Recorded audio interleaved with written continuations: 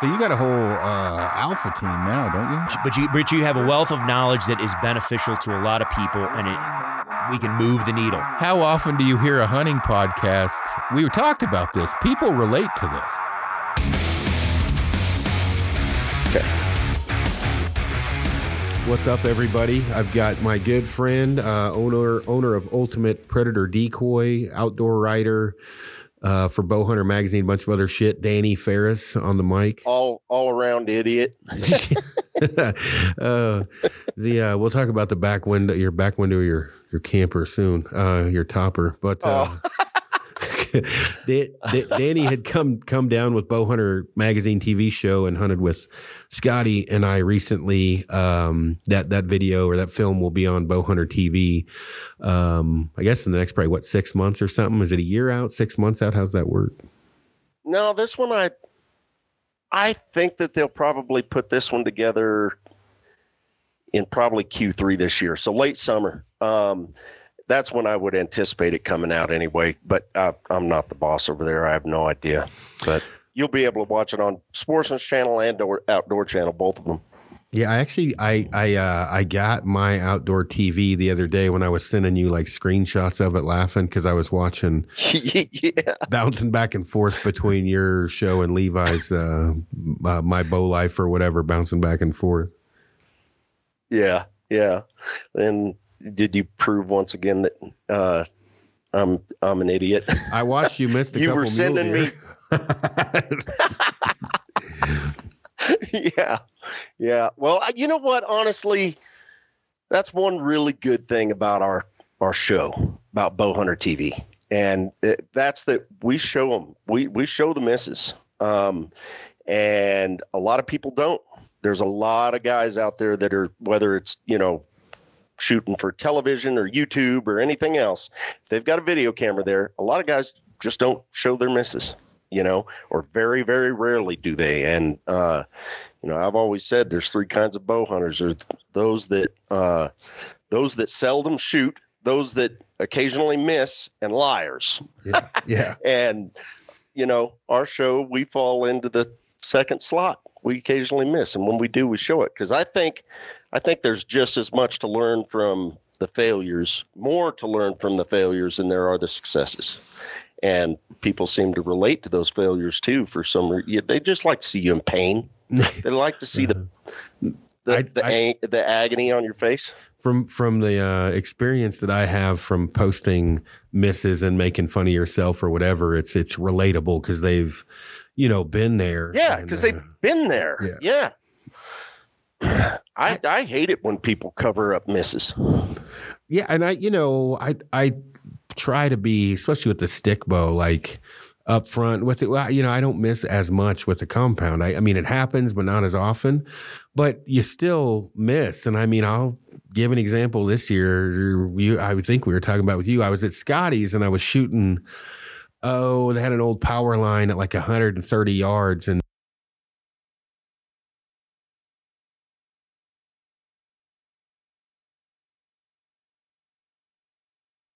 telephone pole, hit the telephone pole, jumped in the truck, and I didn't move my sight. So I'm in the tree stand and it's early, right? And so when does come in early, especially if it's a big doe, right?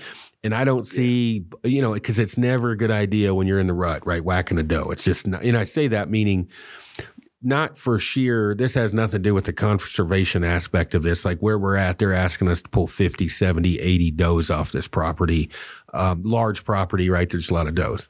It's because there's a buck probably following it in. And about the time you wing a doe, the buck blows out and you're like, shit. So early in the day when you get those lonely roamers that are generally dry, I had a big doe come in. She was at like 48 yards feeding. And I'm like, I'm going to shoot her. You know what I mean? Decent, like a good wind coming from her to me where I'm like, she may not even hear the bow go off. I shoot. She doesn't really move. She lifts her head up and I'm like, fuck, did I miss that bad? I'm like, all right, whatever. Looking in the sky.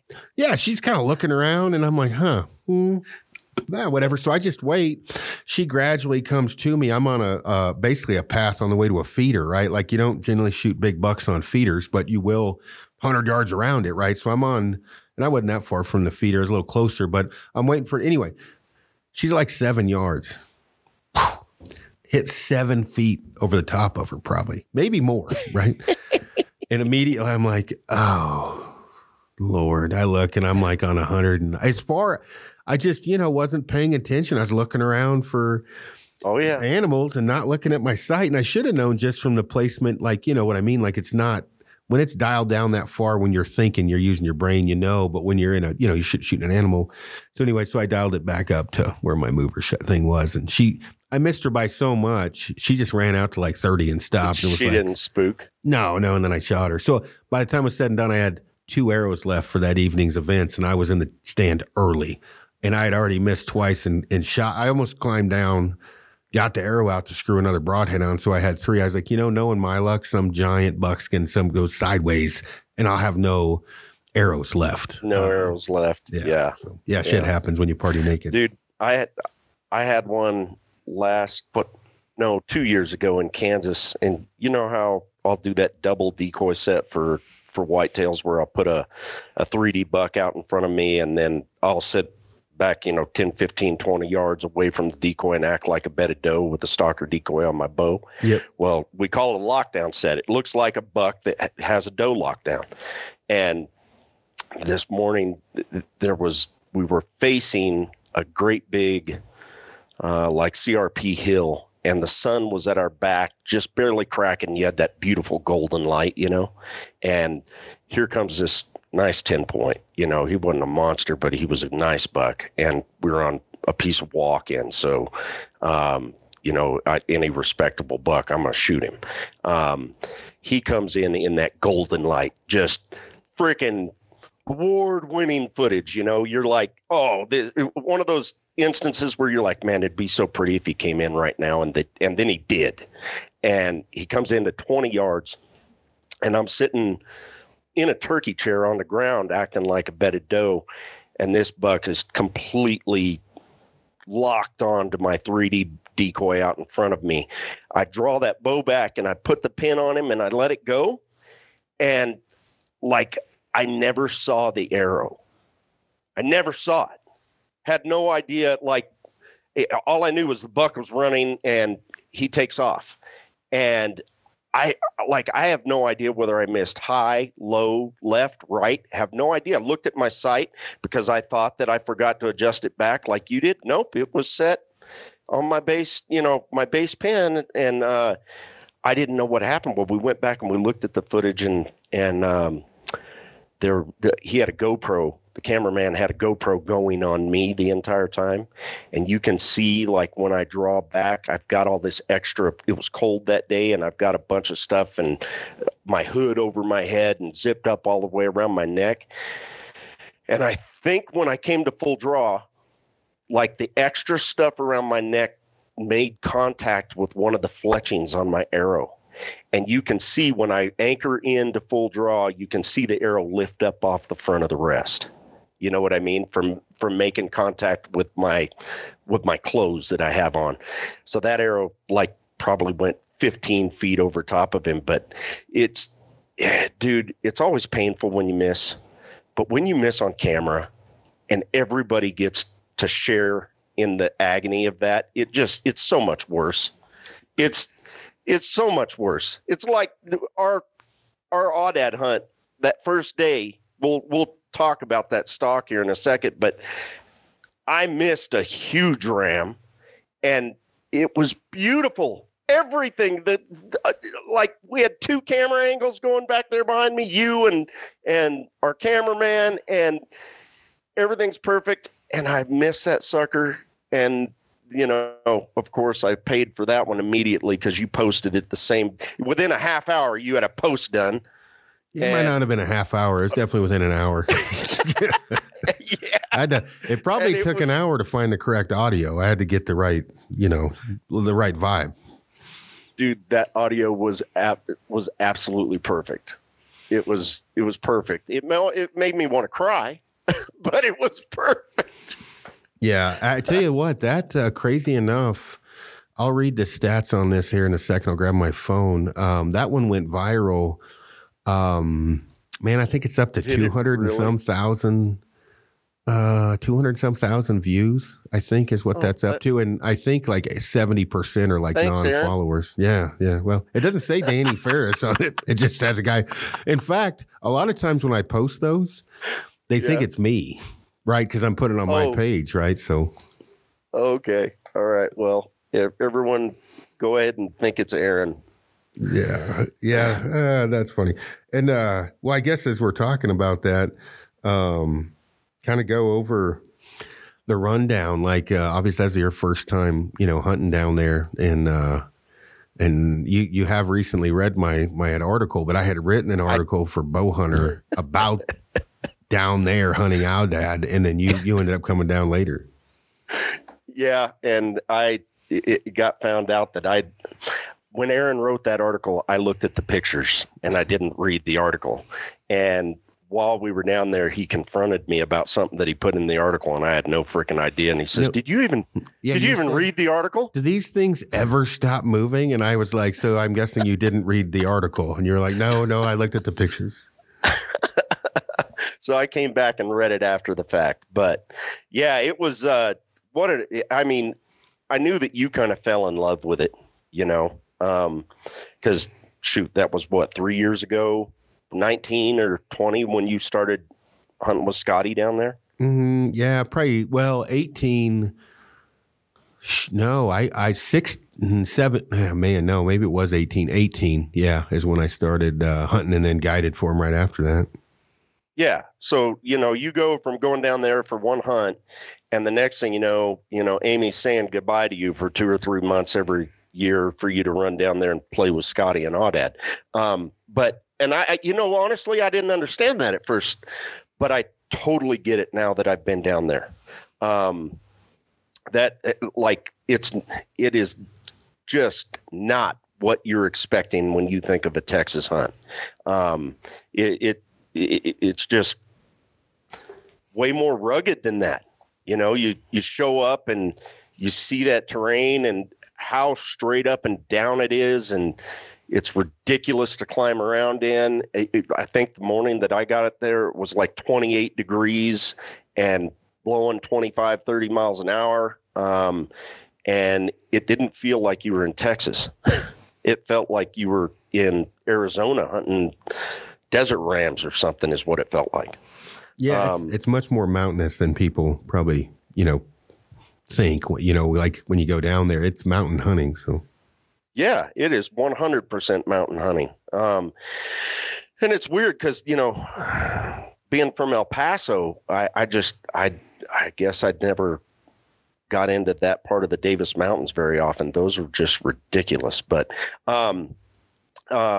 anyhow, we headed out the first morning and we spotted some sheep, and we ended up going way up and around. Remember, we went up on top of the plateaus, and up on top of these plateaus, every now and again, the sheep will cross them up there, and they were heading like for a different set of cliffs. And we started hauling butt out over a couple of little rock outcroppings, kind of right on top of the cliffy areas, and the sheep were going over them. We were following, and I think we came to that opening, and Aaron was like, "Okay, we gotta hustle across this and catch them before they get down too deep into this stuff."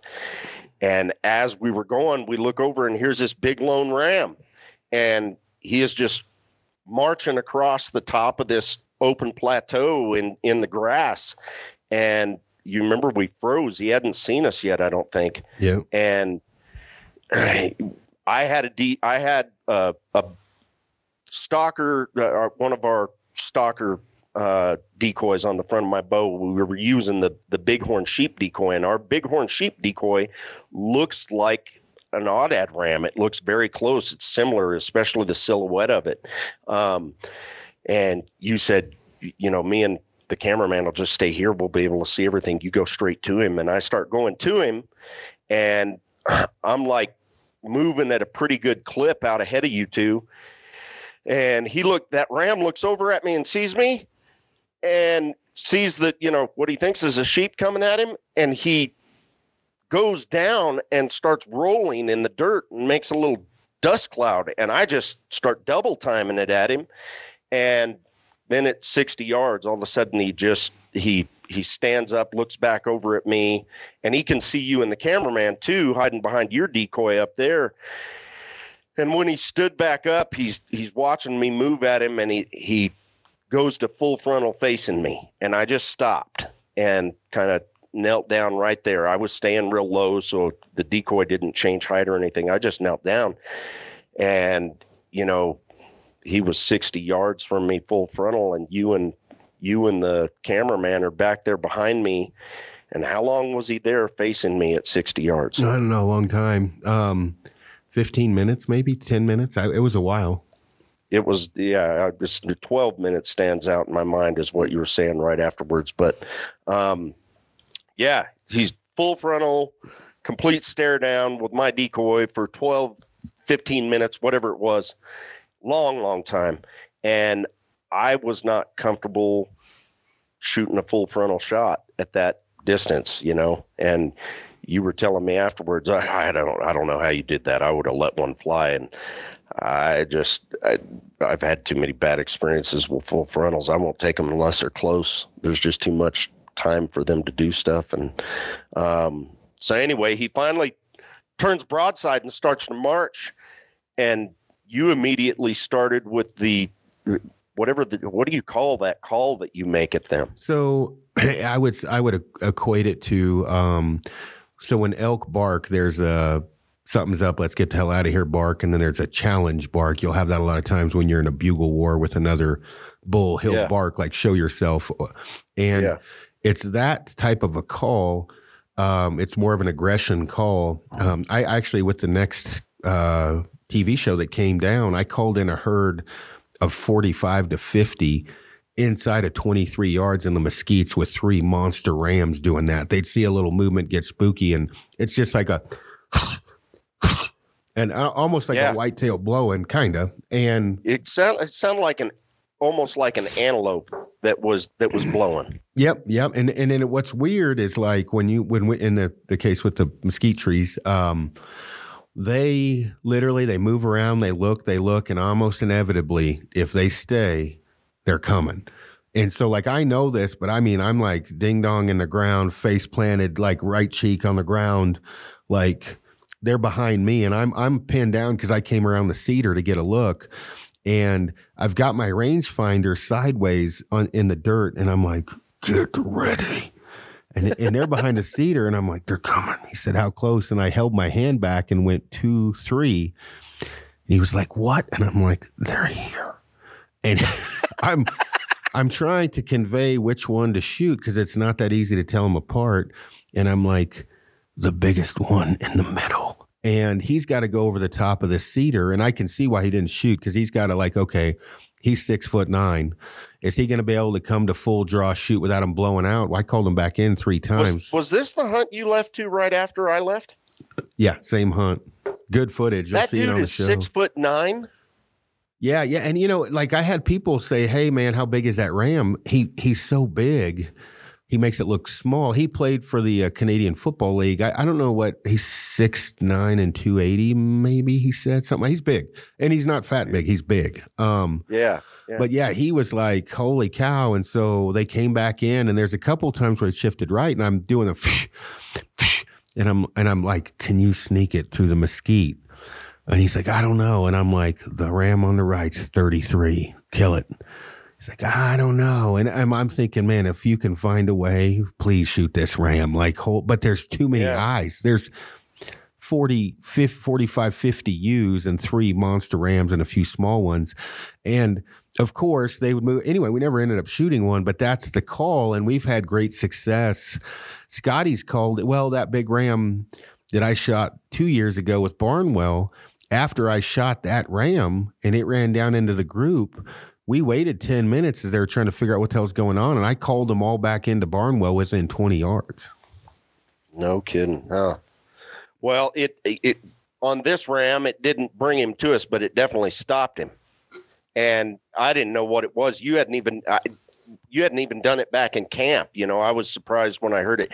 So the the sheep that was faced off with me at 60, I had ranged him a half a dozen times, 60 yards, 60 yards, 60 yards. I had it just firmly implanted in my brain. He turns broadside and starts to walk. And as soon as he makes the move, I come to full draw, and I'm trying to get my 60-yard pin on him. And Aaron starts making this call, and he probably walked like 5 or 6 yards. And for whatever reason in my head, I was just like, he's walking broadside. It never dawned on me that he might have added any distance. It just, in the moment, it didn't look like he added any distance. So I put my 60-yard pin right on him and let that arrow go, and it looked perfect. Matter of fact, when he took off, I thought I had smoked him. I thought it was like heart shot smoked him. And well, it ended up, when we watched it back, when he started moving sideways, he was actually quartering away just a little bit, and he probably added 3 to 4 yards before Aaron got him stopped with that call. And it was just enough to where that arrow literally, shaved hair off of the bottom of his chest. It went right underneath him. It is confusing because, okay, I'm going to tell you now where we're at on Instagram with yours, because there's all kinds of feedback. Smoked him.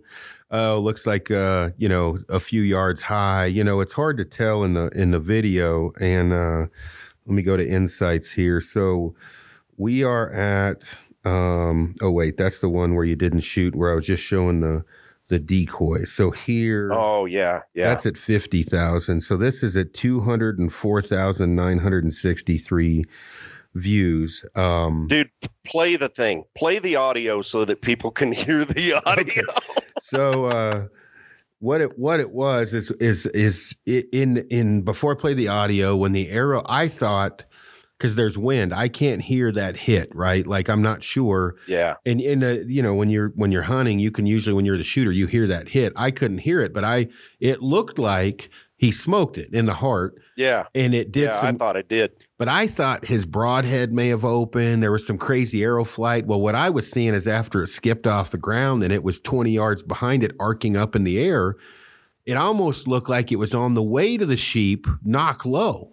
And I'm like, what the fuck just happened? And so it went right underneath him, and it bounced off of a rock and rocketed into like outer space. And it's an optical illusion though, because it looks like at that time it's on the way to the sheep. Yeah. And I'm like, Danny, what did you do? Like, that is not good arrow flight. Like, you're 9 inches knock low. Well, that's because it was arcing to the moon after it ricocheted. And so a lot of people are thinking, like, oh, he definitely hit it. I hope they blood trailed it. And I'm like, yeah, we looked at that footage about 9,700 times. Like, it was a very clean miss. But yeah, there was a lot of people on there that thought that I smoked it. And that's exactly when it happened, both me and you thought I'd smoked it too.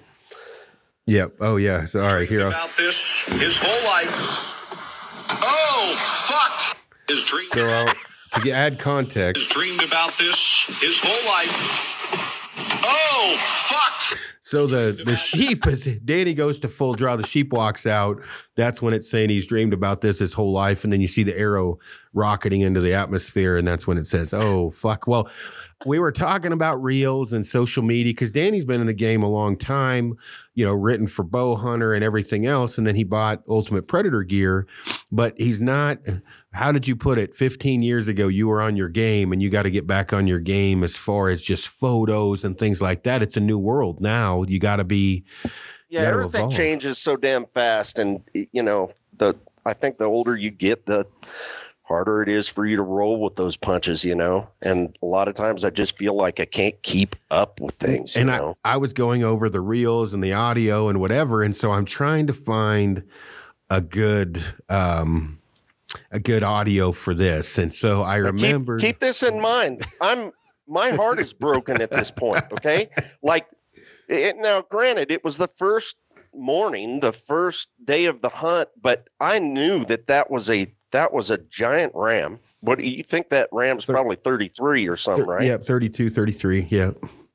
my decoy, I own the decoy company, and that decoy had just performed like a champion.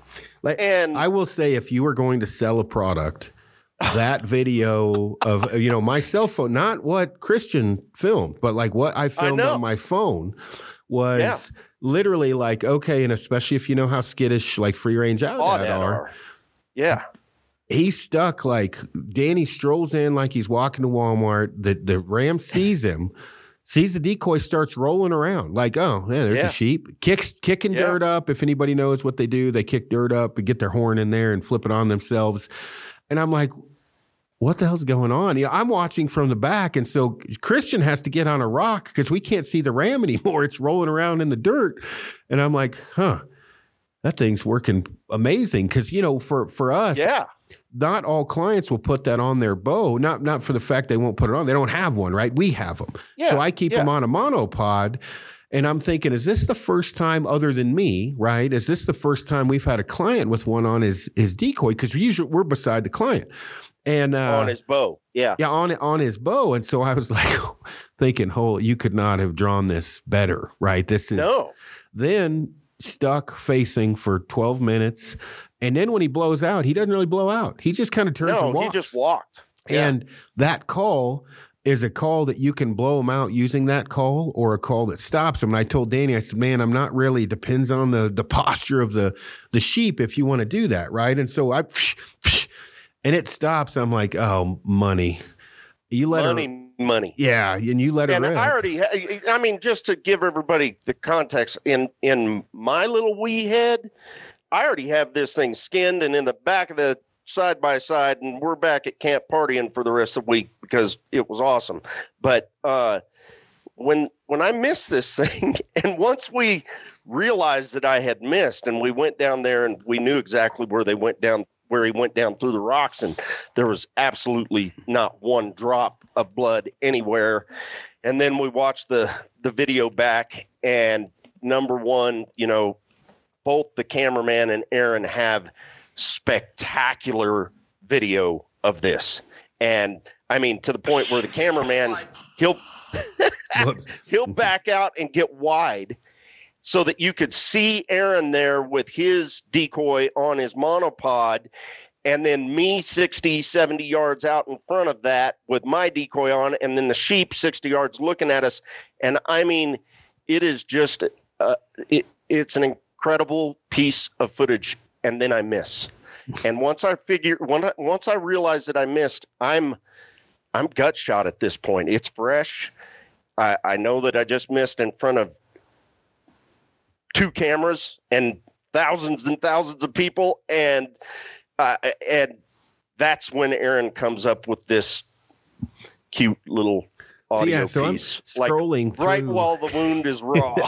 And I had found one somebody sent me, or a buddy or whatever, and it was just a hog of a whitetail coming in close, like 12, 14 yards, and it in a tree stand, he's dreamed about this. Anyway, I saved it on my reels. And so I showed Danny that he was laughing, but I didn't tell him I had posted it. And then I posted it, and then he found out from social media before I told him that I had posted that reel, which has went viral since then. So.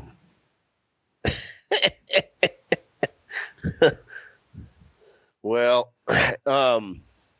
it was right when you posted it. I was like, oh, that felt like a kick in the nuts, but actually it's pretty dang funny now, looking back on it, for sure. Well, and I think like when you with those sheep, like we had talked about, they don't. You can we've had guys stroll in and have, like get on top and have a fairly easy, hunt. But, that's 10% of the time. 90% of the time, out of every 10, one might be easier. The other 9, you may see sheep all day long, but getting them in the right spot, having them not moving or moving fast enough where you can't catch up. You saw some of the climbs we make to loop up and around them, and it had kind of the next day had slowed down some. We didn't have on day 2 as much. We saw sheep, but we didn't have a lot of stalking action like that first day. Yeah, it slowed down for the next 2 days, I think. And one thing that you got to explain is that, if let's say that you're spotting, stalking mule deer down there, and we're using a side-by-side to get around on these really rough four-wheel drive type roads. And if you spot a mule deer up bedded up underneath one of these cliffs 1,000 yards away, you can sit there and glass him, plan your attack and everything. Mule deer ain't going to 1,000 yards away. He's just going to lay there. He probably thinks he's hidden, and you'll go up way around and come in from the back end, and you'll be able to put a stalk on. Aoudad aren't like that. Like, you stop that thing 1,000 yards away to glass them, and they're leaving. And on top of that, they're just not going to stay put. But on top of that, they're in these big groups 90% of the time. I mean, that one ram that I missed the first day, he wasn't a loner. He was just way back behind the group, and he was headed for the other sheep. But typically, you're dealing with too many damn sets of eyes. Yeah, there's a lot of eyes, and you'll occasionally find old loner rams by themselves, which I think we saw two. Probably that one just kind of stepped out, and we went, of course, looped around, whatever, never got back on him. But oh yeah, that's right. It's just more difficult now in the rut. They rut kind of late October, November timeframe. Their primary rut, they have more than one, but they're more susceptible to doing a little hood rat shit, getting in on them. Right, you can get away with a little more. They're busting heads, and they're not as I guess their attention span is more on running from trying to get, either a ewes running away from a ram trying to, fornicate. Rams are fighting over it, right? There's a lot going on where you can get in on them. And, once we kind of were at the tail end of the rut, even though we did see quite a bit of rut activity, especially on the day that you shot one, that whole group. But when they're just, 50 ewes and one ram, I mean, it's 100 and 102 eyeballs, whatever. It's hard on a cagey animal. Yeah, it's not hard. Like they let things go. Yeah, you know. Yeah. A lot of times with some of these animals, you get into a stare down, you get a whitetail that stomps at you and bobs ahead for a little bit, but then loses focus and nothing happens. A lot of times they'll forget about it and go back to what they're doing. These things don't seem to forget. They're cagey. Yeah. And I mean, when it's weird because they're cagey and then they're dumb sometimes. When I say that, I will say I'm extremely aggressive on the stalking. In fact, there's ongoing jokes about it because Scotty, he'll tell a client like, hey, if you hunt with Aaron, you're going to have adventure all day. You're probably going to get 10, 15 opportunities. You're going to get several shots. Every one of them is going to be under high intensity and, whatever. He's like, you hunt with me, we may get one shot, but it's probably going to be a good one. Good. Yeah. And with me, which when I say that, I mean, obviously I've had guys come in, and had easier shots or less pressure shots. But when you're running and gunning and, they're over the hill, let's run up here. If I'm having a guy sprint up to a cliff line waiting for him, to try to get up to the edge of the cliff because they just dropped down, your heart's your heart's beating, adrenaline and whatever, where if you just sit and wait for him to cross, if you get in a group, it may happen.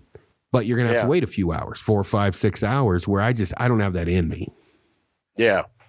No, you're aggressive. There's no doubt. In all of your hunting, you are, though.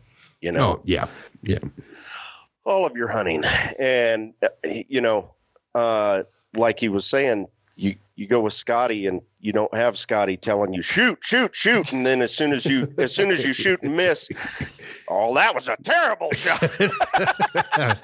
Oh, I did not do that, but no, you didn't. But I like to say you did. Yeah. Well, and I mean, I shake it off. I'll say when we had Joe, Appel, he's the Canadian Football League guy. And the next hunt, when I went up to the northern property, he said the same thing. He was like, man, I quickly found Aaron is extremely aggressive and we're going in hot. And if it doesn't work out, we'll just go find more. that is very conducive to people that want to do that. If it's not, there's different styles. And so, but Joe, like, I'm pretty easygoing. Joe missed weird story, but I'm going to be fairly quick about it. There was a ram that was in the bottom of the canyon rolling in mud.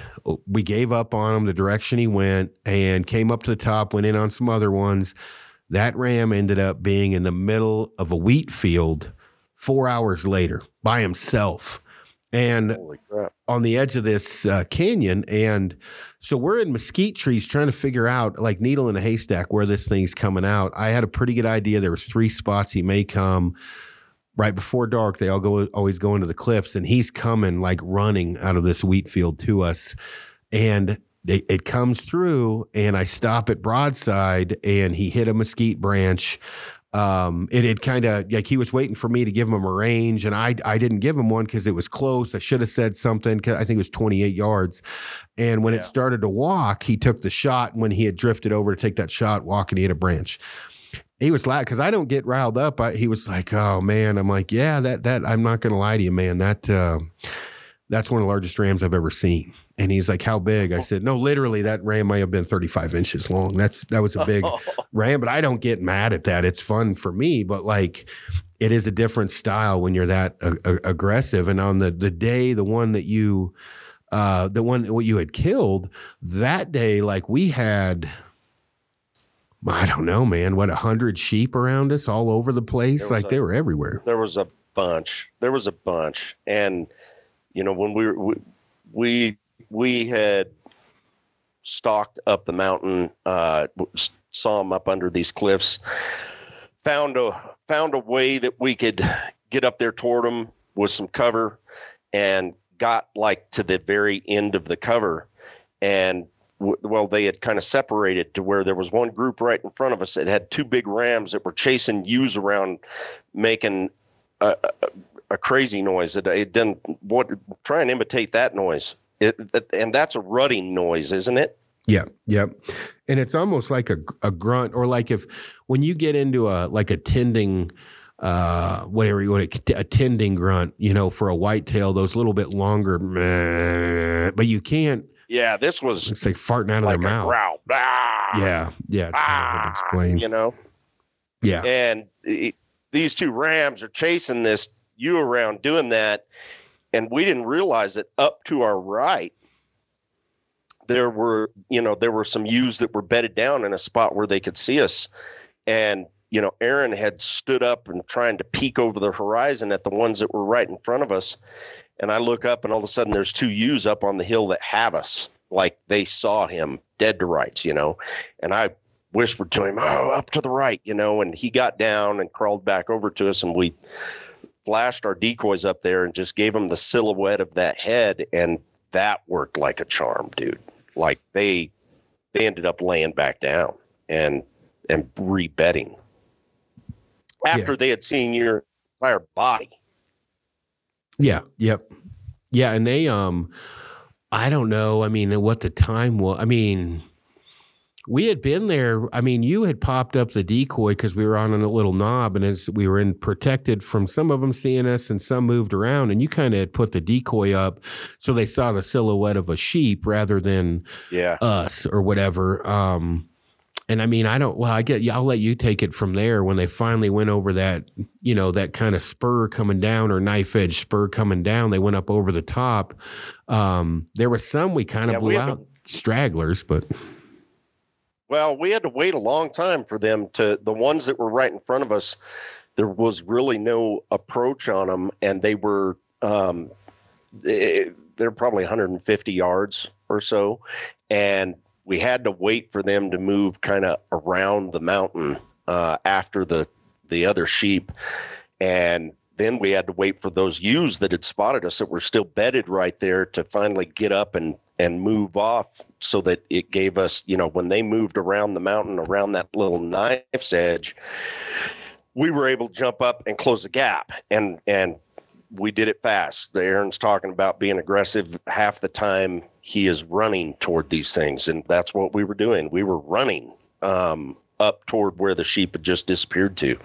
And when we got kind of underneath where they were, we had some rocks for cover. Aaron starts going up the hill, and I think I even might have said to you, go a little slower so I'm not completely out of breath when we get to him.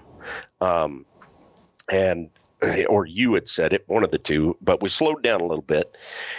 And as we were closing the gap on where they had disappeared, all of a sudden we had that one.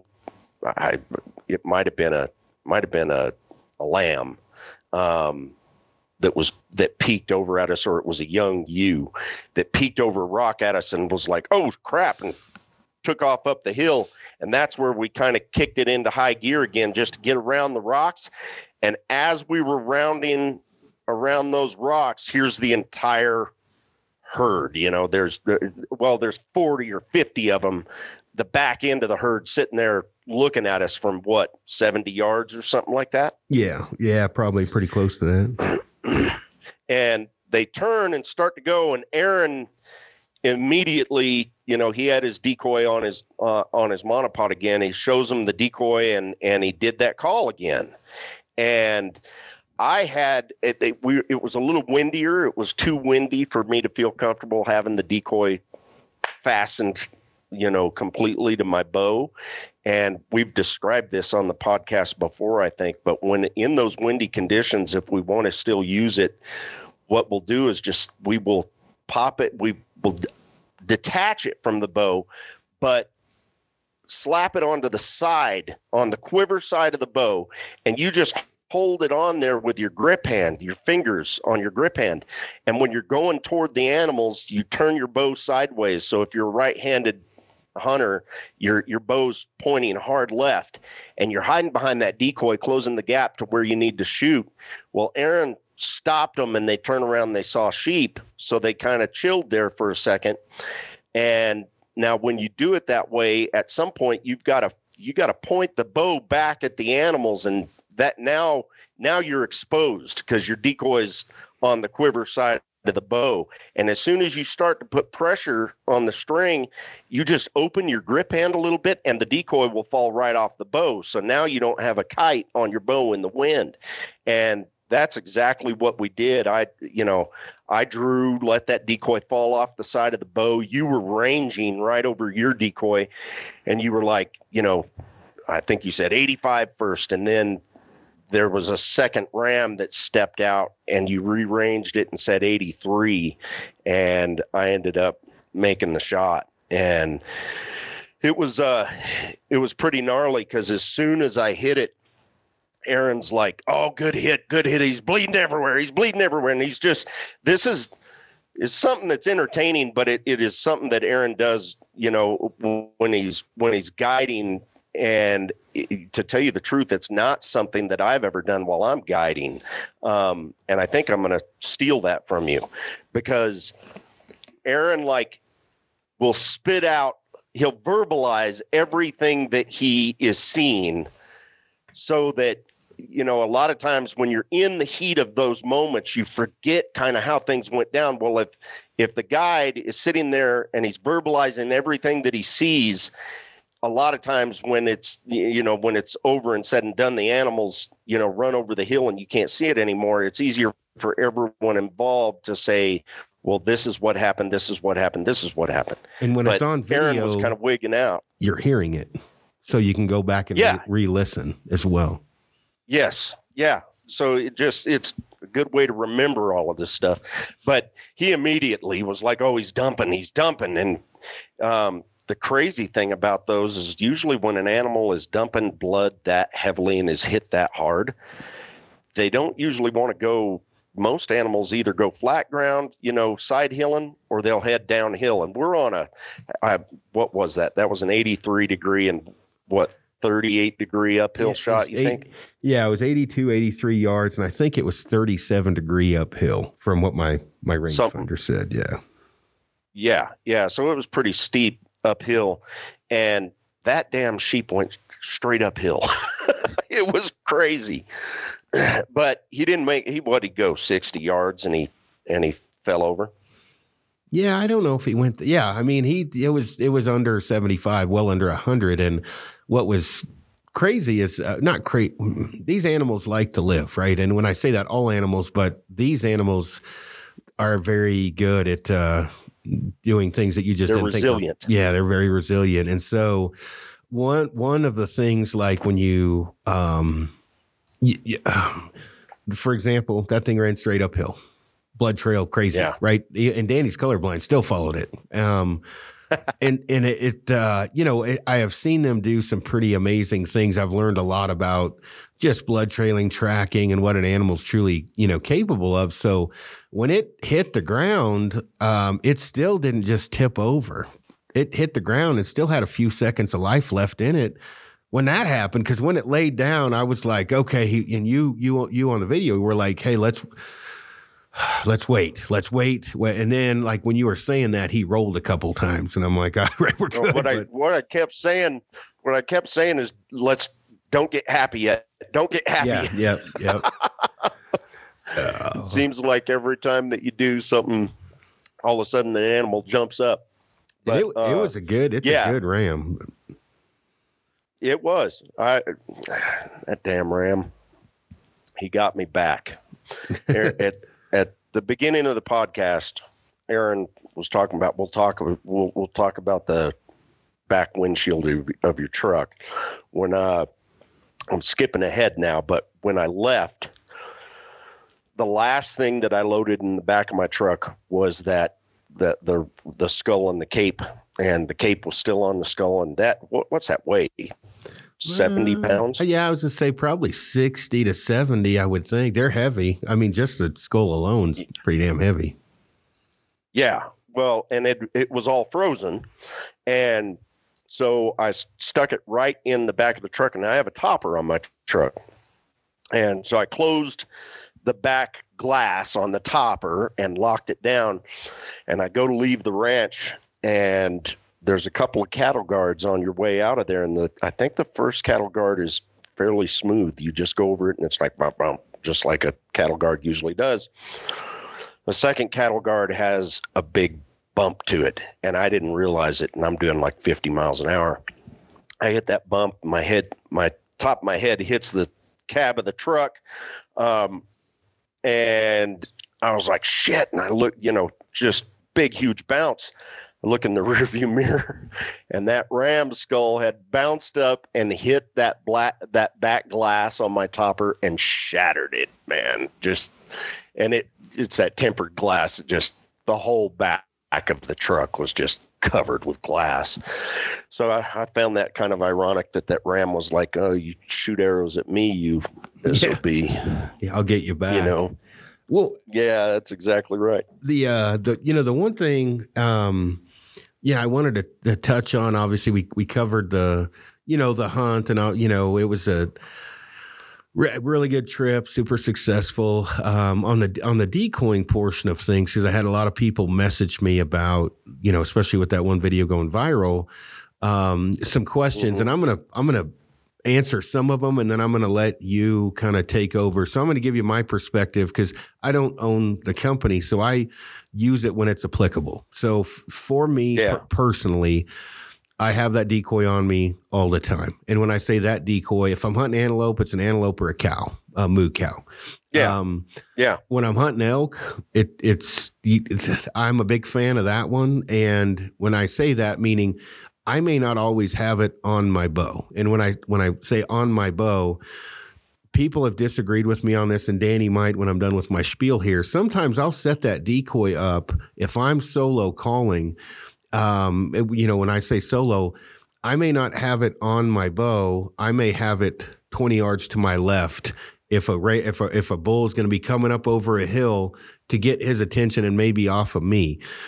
That can be bad, because a lot of times they'll catch you drawing anyway, but elk see movement, right? So 90% of the time it's on my bow, but sometimes occasionally I will set it off to the side.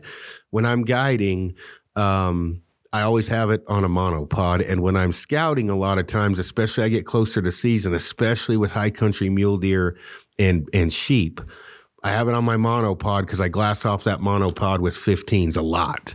And what it does, and this is something a lot of people don't think about, especially if you're filming and you got it on your tripod, it allows me a little bit of wiggle room for silhouetting myself when I come up over the top, because it literally, I put my 15s between its ears or its horns, and it looks like a sheep walking up over a hill.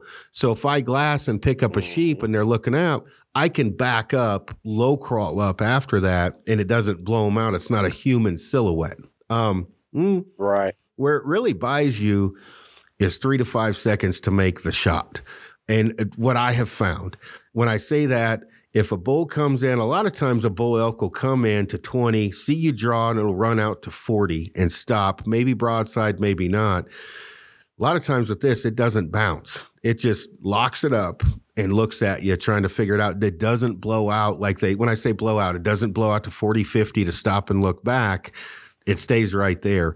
Mule deer specifically, when you're popping up over the edge, they'll just look at it. Where normally they'd blow out, they're trying to figure out, it's giving you 3 to 5 seconds to shoot it. They're like looking, trying to figure out, like, how did this deer get above me? So do I always have it on my bow? No. Do I always have it on me? Yes, I 99% of the time, because you can fit it between your chest harness and your body. I'll tuck it in between my butt crack and my belt and the back of my, shirt. So let's say it's windy. I don't want it on my bow when I'm running across on a stalk to go, let's 600-800 yards. I'll just pull it off, tuck it in my pants, and when I get close, I'll pop it back on my bow. And it's very versatile. But with some of the stuff I said, kind of give your 2 cents on that. Well, number one, I bought this company because I started using the decoys on our TV show on Bowhunter TV. And I mean, some of the shit that I did with them, I was just mind blown. I could not believe what I got away with some of these animals, especially like big mature whitetails. I was just blown away. Well, the next thing I know, the company comes for sale. They told me they were selling it, and I was like, well, what are you looking for here? And I ended up buying the company because I had been a user of these things, and it was just, it was a game changer. A game changer. The next biggest game changer that I can tell you of was laser rangefinders. Literally, it's that big of a game changer. So anyway, with most of these species, I've even before I bought the company, I would have one. And when you fold them up, they fold up to the size of a Frisbee, and they're like 8 ounces. So I'd have one in my pack. I'd have one somewhere to where I could get a hold of it if I was, thought I was going to run into a situation where I could use it. Now, more so than any other species, when I'm elk hunting, I unless I'm just in the wide open and it's super windy, where, that's the enemy of this decoy is when it gets super windy. If it gets windy enough, you got to take it off the bow. And like we described earlier, there are ways to still use it when it's windy conditions, but you can't have it on the front of the bow in a windy situation. But usually elk hunting, I'm not in those situations. I'm in, it's just not in areas where the wind is hard enough to where it messes with you. For elk, I want the thing on the bow all the time. And the reason that I say that is there's been so many, for years and years, going back, 25 years, 30 years, when I first started trying to decoy elk, I would take like a 2-dimensional decoy, like a Montana or a Dutton or whatever, and I'd put it just like you did 20 yards off to the side or something, trying to get their attention. But the problem with elk is that if that decoy has a backdrop, the elk won't see it.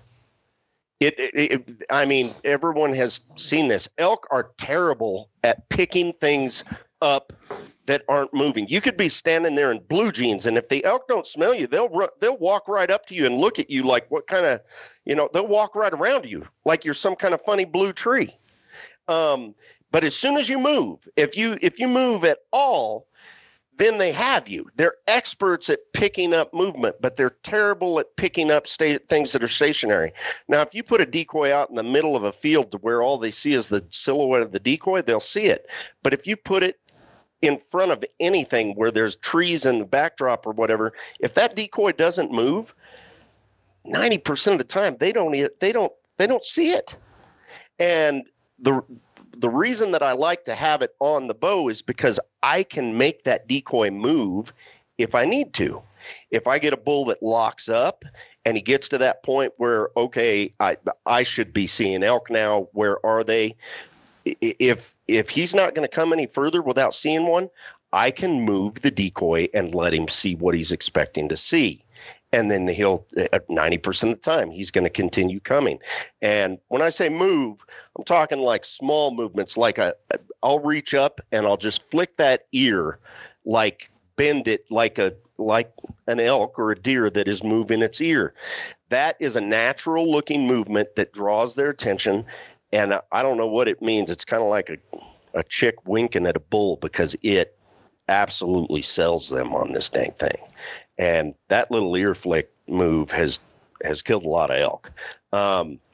So that's kind of how I use it for elk hunting. And the other thing that I tell people all the time is, if you're, hunting in kind of a traditional style like you and I do, where we've got somebody back behind us calling or whatever, and that bull's coming in and he walks past you at 20 yards and you shoot him and he never knew you were there, fantastic. Like I guess the point is, hunt them just like you do. Even if you've got that decoy on the front of your bow, hunt them just like you do without the decoy. And if that bull never knew you were there and you shot him just in the same way that you would without ever using a decoy, beautiful. But what that decoy is there for is if you get caught drawing your bow, if you end up having to move to get into the open, if you get a bull that hangs up and he ain't going to come any closer without seeing an elk, now you have a way to deal with that situation. And, the classic one, like we're talking about, is number one hardest thing to do on a bull that's coming in looking for elk and is on red alert. The number one hardest thing to do is to simply draw your bow without getting spotted. And, sometimes you have some cover that allows you to do it, and sometimes you don't. Well, if you get caught drawing the bow with that thing on the front of the bow, when that bull looks over, he sees the silhouette of the animal that he is expecting to see.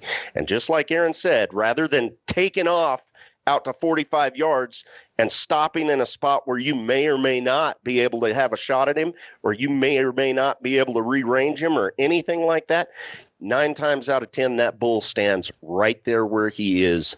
And sometimes he's there for a long, long time. Sometimes we've had it to where bulls that we weren't going to shoot were there for like 15 minutes, walking around in circles, trying to figure out what this cow's all about.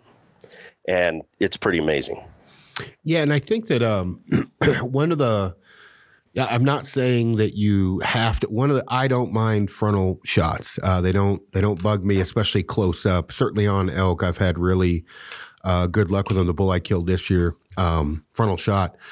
The thing that when you're hunting solo for elk, Danny just brought it up, coming to full draw, because generally what happens, when the caller's back, 80 yards or, whatever, that bull is looking to cross into that threshold to where the caller is, meaning he's just getting to the point he's nosing around to where you are to shoot him, or he's crossing, in front of you, get a broadside shot. A lot of times, I set up, if I can, to where, because you don't ever, when you're calling, especially solo, want to be out in the wide open. A lot of times I'll try to set up calling where there's a rise just in front of me, where that bull's going to come to the top of that rise at 20 yards or 30 or whatever. And when he comes, I start to see his tines. I go to full draw and take the shot. That part with the decoy, what it's really going to help you out with, because you've already drawn, is him being calmer, right? I mean, he's fairly calm, but he's coming in to potentially whoop someone's ass. What it also may do is stop him. And people, like, what do you mean? And I'm like, well, I don't want him to stop because he saw me go to full draw. I want him to stop because he sees an animal, not a human. And so he comes over that rise. Let's say he's behind a tree. He's whatever, right? When he first pops up, so you can't get a shot, but you got to full draw. When he sees something, he sees movement or human pivoting, he's going to be a lot more apt to bounce than he is if he just sees a cow and starts to take a look. Those are all things to think about. The other one is just when you're caught out in the wide open, let's say, you're moving in on a bull, and this happens a lot. The bull just screamed back, and the first thing you want to get closer. Let's that bull said, well, I want to get closer to you, and this happens. So you're like out in the pucker, you got some trees around you, but you just see the bull coming in straight at you. You got to stop. If you have to come to full draw when he gets closer, it just allows a 3 to 5 second or more time for you to get that shot off. And if it's a human by a tree going to full draw and he's coming through a cedar or an alder thicket, it just doesn't work out as well as it does with a decoy. You know what? This is the God's honest truth. I have not one time since I've been using these things on elk, have I seen a bull when he catches somebody draw with that decoy on the front of his bow. Not one time have I seen a bull spin and run. Not one time. Now, literally, a bad reaction is like he kind of flinches, faces you, and then he's there for 30 seconds, gradually walking off, looking over his shoulder at you like, what the hell's going on? And giving you plenty of time to shoot. It saves your butt in the situation where you do get caught. And then you were talking about solo calling or whatever. 2 years ago, my son Lane killed a bull it was a episode of Bowhunter TV, and it was a public land over the counter bull here in Colorado. So no idiot elk. I mean, an educated elk. And we bumped this bull and his cows out of his bed. And he runs down the hill. I thought he was just going to be gone, but he wasn't sure what happened. And when he got out of his bed and started to run following the cows, he had turned, and what he saw were elk looking at him. Me and Lane both had decoys on. And so he runs out of sight, but I start giving him cow calls, and about 5 minutes later, here he comes back in. Well, Lane drew as soon as we saw the first flashes of that animal down through the trees. Well, he walks into 35 yards or so, and he just stops with his entire body, facing us with most of his body behind brush. Lane didn't have no shot. Now, if you don't have the decoy on your bow in that situation, and that, you draw anticipating that bull's going to walk into a shooting lane, and then all of a sudden he freezes up and he stops.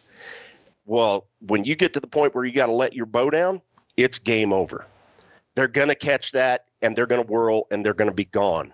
And with that decoy on your bow, Lane sat there and held for, close to 3 minutes. And finally he got to where he couldn't hold it anymore. And, he could see that bull's entire head at 35 yards, and he just slowly let the bow down, and the bull stood there looking at us. And I was just 2 or 3 yards over to the Lane's side. There was no time to drop back the way we had bumped them out of their beds. Well, I started flicking the ear at him with my decoy, and that bull came another 10 yards right up into a shooting lane where Lane could actually shoot. And literally he ended up drawing again, but the bull was full frontal. And just to qualify this, I don't mind a full frontal shot either, but I only take them on an elk if the elk's under 20 yards. And the reason that I do that is because there's been so many pieces of video that we've been able to sit there and really pour over. If they're under 20 yards, they don't have time to move. If they're over 20 yards and they're kind of on edge and they hear that bow go off, all they have to do is move 6 inches left or right, and now you're square in the shoulder. And so this bull was 28 yards, 27 yards, something like that, full frontal. So Lane drew that second time, held as long as he could again, and let down again. And finally, the third time that he drew, the bull turned broadside enough for him to shoot him and kill him. But literally doing that without those decoys on, that bull, there is absolutely zero chance that bull dies. Zero. It had just been done. Yeah. It had just been done.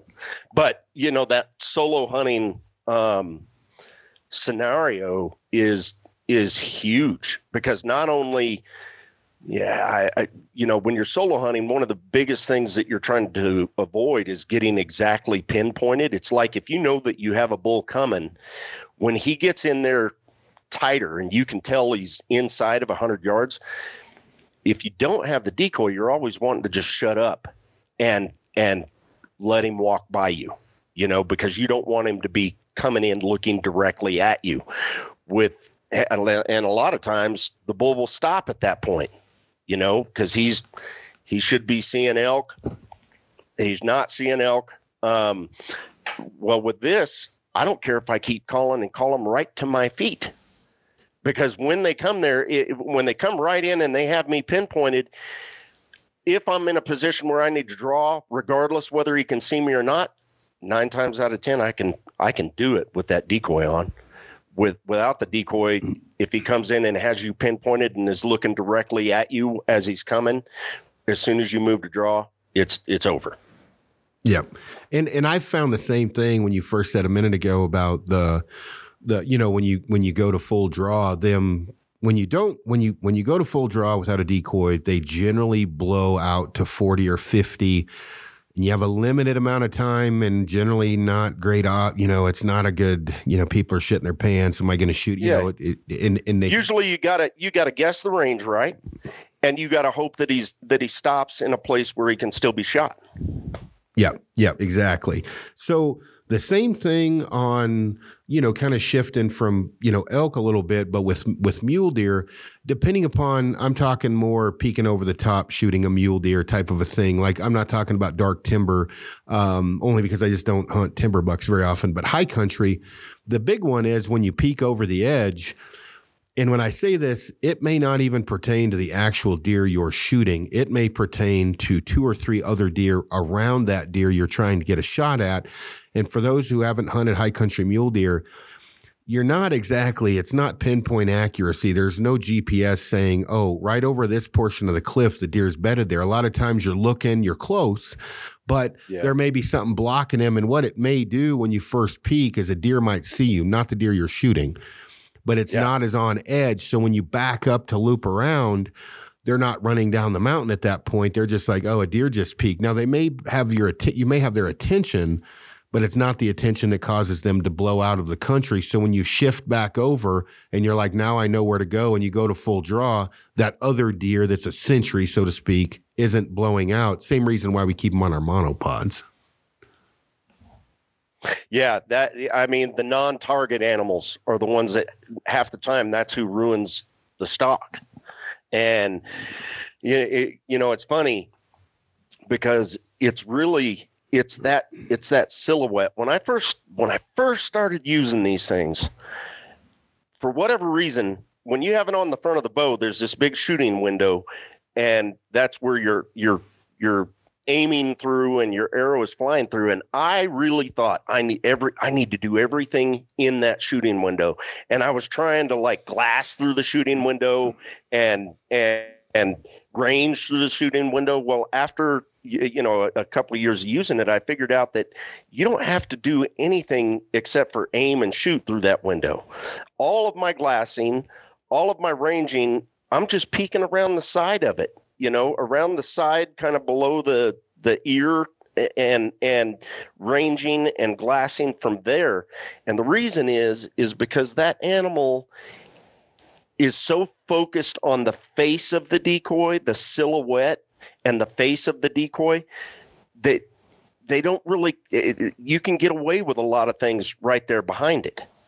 And it's the same thing when you pop over, whether it's on mule deer or anything else, when they catch a little movement up above them, and usually they would look up and you would be silhouetted and they see the silhouette of a man.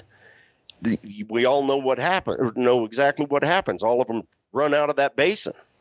Well, when you pop up and they see the silhouette of an animal that they're expecting to see, just a doe up there looking at them, it's a completely different reaction. Not only does it buy you time, a lot of times it allows you to just sit there and do it. We'll put it connected onto the tripod and the spotting scope, and do it before we ever step over the edge. And then as soon as we step over the edge, we just sit down and do our glassing right through that shooting hole, and sticking up above us and the tripod and all that stuff is the head of this deer.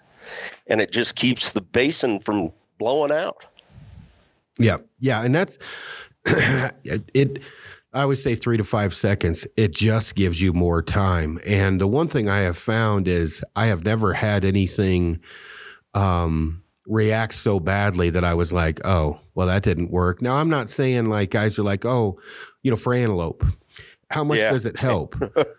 Antelope are weird creatures. I mean, they can just run like hell for no reason whatsoever. I mean, but when you let's say an antelope's flat country, it's not like you're going to be able to walk directly an antelope from 300 yards out because you have an antelope decoy on the front of your bow.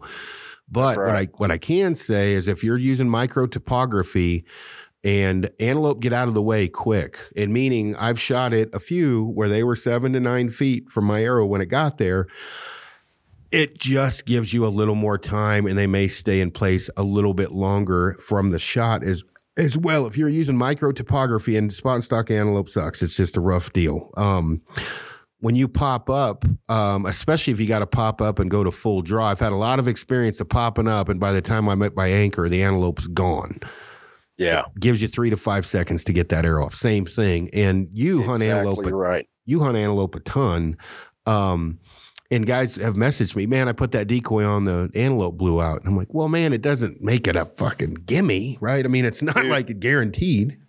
Honestly, the antelope, the first thing that I tell people is that decoying in general it's primarily a rut game. A pre-rut and a rut game. Like that time of year is when you can bring animals to you that, where crazy things happen. The early season, mule deer during the velvet, antelope during, mid-August. A lot of the antelope seasons, that's when, like here in Colorado, that's when it starts, August 15th.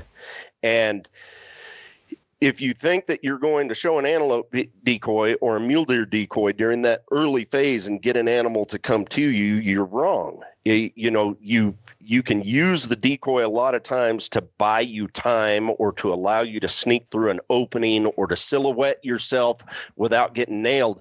But generally speaking, if you stick your buddy across the football field and tell him, okay, start walking straight at me with that decoy on, how long does it take you to figure out that that is not a deer or that's not an antelope? It doesn't take very long, because he doesn't move anything like a deer or an antelope. But if you tell your buddy, okay, get 100 yards from me, and now this time stay low, maybe walk on your knees, or find some cover for your lower body to where all the animal can see is the top of the decoy. Move real slow, and when the animal stops and looks directly at you, freeze up for a second. Wait till the animal kind of goes back to what they're doing before you start moving again. Now it gets real hard to distinguish that thing from an actual animal. And it's the same way with antelope and early season deer. But the early season antelope are freaky. And I end up telling people all the time during that early season, for whatever reason, if an antelope comes over the hill and you're already there with a decoy, a lot of times you're way better off than if you're going over the hill trying to close the gap on them. And I don't care. I mean, you've hunted with me, Aaron, so like we're using a stalker decoy on the bow. We've got a big a 3D antelope decoy that we stick out there that is so realistic. If we stuck it out there during rifle season, it'd end up full of holes. It doesn't matter what kind of decoy you have. And sometimes I think, honestly, in that mid-August time frame, if a real buck walks over the hill on another buck, a lot of times that buck will just leave. You know what I mean? Yeah. And it's hit or miss during that earlier season. It's primarily for buying you time for the shot. So I tell people, just stalk them the way you normally would. And then, when it comes time to shoot, if you get busted, because that's the hardest part about antelope, it's not necessarily getting into within bow range. It's exposing yourself and shooting is the hardest part. So that's what it's for during that earlier portion of the season. Now, the later you get into September, the closer to the antelope rut that you get, the crazier things will happen. That's where you can get a buck that charges into 5 yards and you shoot him at point blank range. Yeah, exactly. And because it's the rut. Yeah, I was just saying it's the rut. And that goes along the lines of any animal. Like when you're not hunting elk in the rut, I mean, I don't care if you throw an elk decoy up or they're different when they're in the rut. The biggest difference where you talk about peeking over the cliff or whatever else is that it just shows them a human, or it shows them a deer silhouette or a sheep whatever compared. The one thing I don't talk about as much is mountain goat. And I will say, like, you'll have guys up in BC, Alaska getting white suits and they'll crawl on their hands and knees.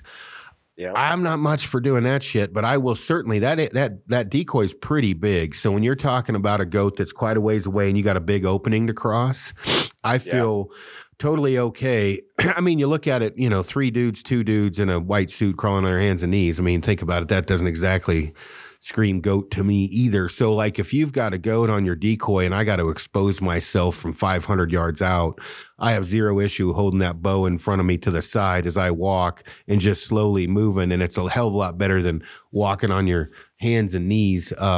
Me personally, my knees aren't getting any better. So, do you need it when you peek over the edge for goats? Not as much as other animals. Goats don't know a lot of danger from above. But what it may get them to do, and this is like the thing you got to think about, is sometimes goats will bed, and when they plant, they don't like to wake up. They don't move. They're safe where they plant. Sometimes you don't want them to totally blow out as a human signature. So sometimes you want your buddy to have that decoy to pop that up for the goat to see it to move around, because it does cover a human body very well. And if you've got one on your decoy and he starts to move and, the standard, whatever gets him to look at you, he'll at least look up and try to figure out what the hell you are. It's not as vital as other things, but when I goat hunt, I always have one. But for me, it's mostly crossing wide open places to cover my body. As much as anything else. Now that's me, personally, but goats is not something we all get to hunt all the time either. So, well, and just one little tip that I have for people when it comes to using that goat decoy or our turkey decoy or our moo cow decoy. And I don't know whether you did this or not. I don't think you did on your goat hunt, but I am a big advocate of throw a white sweatshirt on over top of your stuff when you're going in with the goat decoy. If you're going in with the moo cow decoy, well, the moo cow decoy and the turkey decoys, they're black. So when I'm using that decoy in the open, I throw a black sweatshirt on. I don't wear camouflage behind the thing. So I want to blend in, like, if I'm sitting there on my butt with a turkey decoy in front of me and I got a black hoodie on, well, now if I get another bird, let's say that my decoy is pointed right at the tom and way over here to the left, there's a non-target animal once again, like a hen or something like that. And I've got that black hoodie and I'm up against the back of that decoy. Now I look like I'm part of the decoy. And the same thing goes with the mountain goat. I don't go full white suit crawling around. I've definitely seen that work before. But if I have it, I'll throw that. If I know that I'm going to try and work in behind the decoy or with the decoy, I'll throw a white sweatshirt on. makes a huge difference. Yeah, and I didn't. I don't know what I had. You were wearing peas and carrots, I think. No, I think I had Optifade on that last hunt. No, I know I had Optifade on that last goat hunt, which actually is kind of, it's not, it's kind of gray and white or whatever. But the white, black, like that, black bear. I did the same thing. I wear a black hoodie. You know what I mean? I wear black fleece. I don't try to look camo-esque when I'm doing spot and stock black bear. But I think with all these things on the decoy side, it's like it's worth having at the very least with you. And at times it will I mean, if you think about if you get to hunt a lot or you haven't hunted that much, but you document and, go through your brain of all the scenarios of the different hunts you've been on and then say, what would happen if I threw a decoy on it? And I can tell you times I didn't have that decoy on where I wish I would have had the decoy on. And sometimes it's laziness. Like I had to fuck around my pack, and I just didn't stop, and I don't keep it on my bow all the time when I'm hiking in. And obviously it folds up or like I said, I'll put it in my, between my pants and my butt crack, whatever. But man, I tell you, there's a few times where I literally was like, I don't even want to tell Danny this story because I was too lazy to get off my pack. So, oh, dude, I've been there too. I own the company and I've done the exact same thing.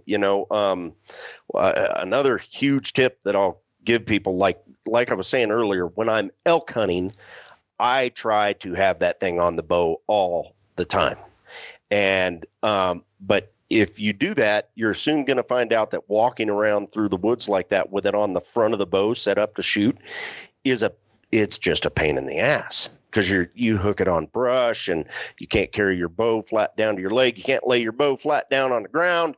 It's just cumbersome. So what we do when we're actually covering ground with it, and like you were talking about, a lot of the other species, whether it's antelope or turkeys or whatever, I might not put that thing on until I'm on my final approach. Usually it's in my pack or somewhere.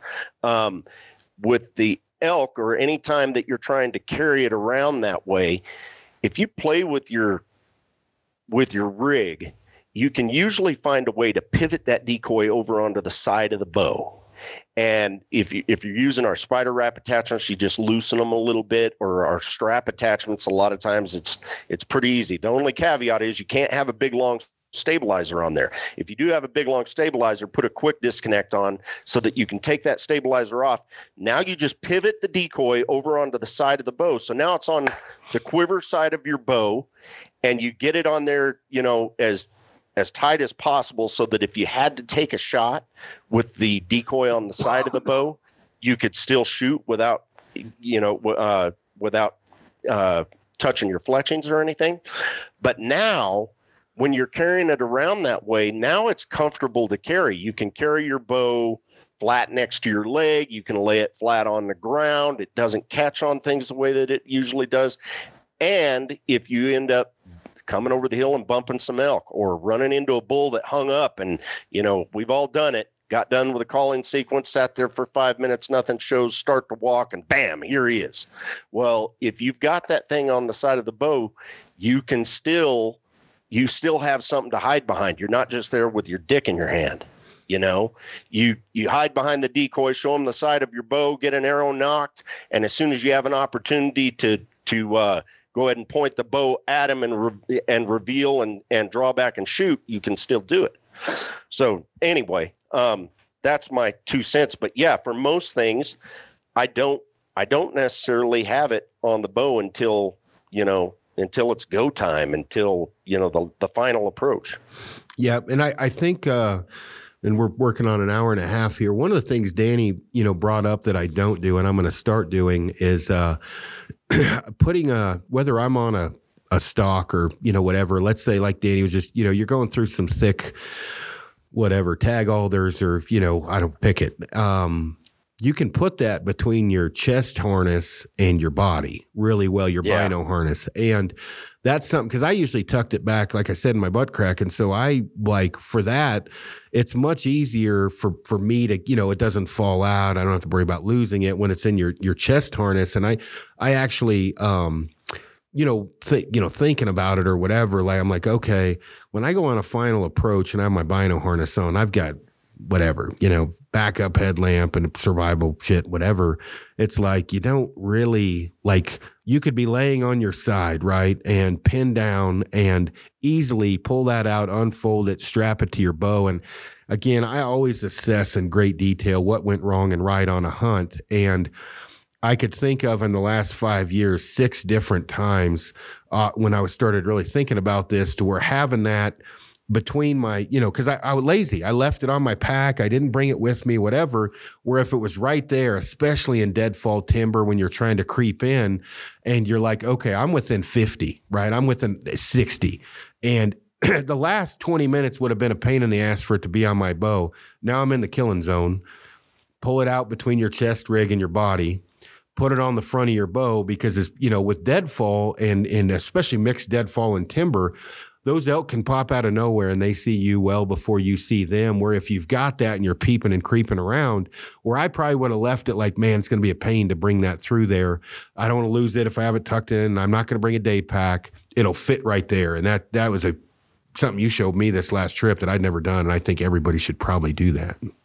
Oh yeah. It's pretty handy it's really handy. I mean, you just put the ears downward. Like I said, it folds up into about the size of a Frisbee, and you just tuck that thing up underneath your binoculars, and it rides around that way pretty dang easy. And like you said, you can do it laying down if you needed to. But, the funniest comment to me that we ever get is that, the guy that says, I don't need a decoy. Well, yeah, most of the animals in my career were shot without a decoy. Same with you, and sometimes you don't. Sometimes, you might decide, man, I've got this thing dead to rights. I can see him bedded down right there. I can see his body. I'm going to just draw back and shoot him. Well, draw back and shoot him. And, but half the time, if you throw that decoy on the front, unless it's high wind conditions, you're going to do the same thing. If you draw back and shoot him and he never sees you, great. Fantastic. You didn't need the decoy. It was there just in case, but you didn't need it. But like you had said this to somebody before. Yeah, you don't need a decoy till you do. Yeah. And I just look back at all the shit I've not. Yeah, I mean, again, just like social media, right? Everything you remember, like when I lived in Washington and Oregon, I remembered the sunny days. I didn't really remember the rainy ones. Yeah. Oh, yeah. Everything's, sprinkles and fairy dust and farts, right? Or whatever. Oh, I don't need a decoy. I get it, right? You're awesome and you're that good. I need one sometimes. And I have shot a bunch of stuff without a decoy. But then when I think about it again, let's rewind how many times that would have helped. And that's when you really start thinking about it. There's some things where I like I said, I look back and I mean, a couple times I didn't have one on an elk hunt on my bow. And, I just like, man, I don't even want to tell Danny, because I knew for a fact that decoy would have changed the outcome of me not getting the damn elk.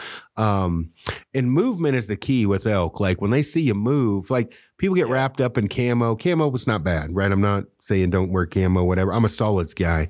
Movement is the devil. And when they see I don't know that. And go through all of the options of decoys you have, because I recently saw that wild boar. That thing looks handy for spot and stock pig hunting, but all the different options you got.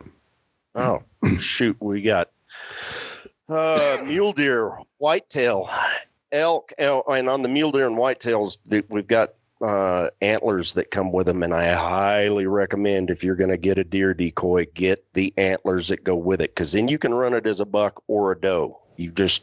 They're just accessory antlers that go on there, and then you can run it as a buck or a doe depending upon the situation. Then we've got a buck antelope, a doe antelope, eastern and light fan turkeys, moose, caribou. Our caribou decoy works awesome. It's brand new this last year. Moose, caribou, bighorn sheep, mountain goat, hogs. And there's probably a couple that I'm forgetting too. But quite a few. And then we've also got a little line of 3D decoys, turkey decoys, and goose decoys called wind drifters that are pretty dang slick. They're super ultra light decoys that have really realistic movement. Just any little breeze makes them, you set up 3 of those turkey decoys, and if you get any little breeze at all, it looks like all 3 turkey decoys are sitting there scratching. Yeah, and there's some videos. If you have My Outdoor TV, Danny's got some pretty cool videos, and then obviously on Instagram and Danny's website. Where can they find you at? What website? Where can they find you on social? That kind of stuff. All right. So our website, where we do 90% of our sales from, is Ultimate Predator Gear, ultimatepredatorgear.com. And we're Ultimate Predator Gear on Instagram. My personal is Danny.Farris on Instagram. And we're not hard to find. If you just Google stalker decoys, you will find us. Gotcha. You will find us. Or call Aaron Snyder and ask him how to get a hold of us. Yeah. Well, I get that a lot. Everybody message Aaron Snyder. Yeah. Oh shit. That's funny. If people though, again, on the My Outdoor TV or Sportsman Channel, whatever, with My Outdoor TV, you can go pick it and watch whatever you want. I recently grabbed that mostly to make fun of Danny, but that's exactly what he did. I did. And the wind drifter turkey decoys, I'm not a fan of stationary decoys. You got what you got, right? You run out, you put a stake in the ground and pray to God maybe the wind blows it a little bit. Those things, I can tell you, like if I walked in from 100 yards out and saw that, I'd be knocking an arrow. It looks like they're feeding. They're badass. Like they're not a work of art like a Dave Smith or an Avian X. They're a simple type decoy, but man, 3 of them weigh less than a pound.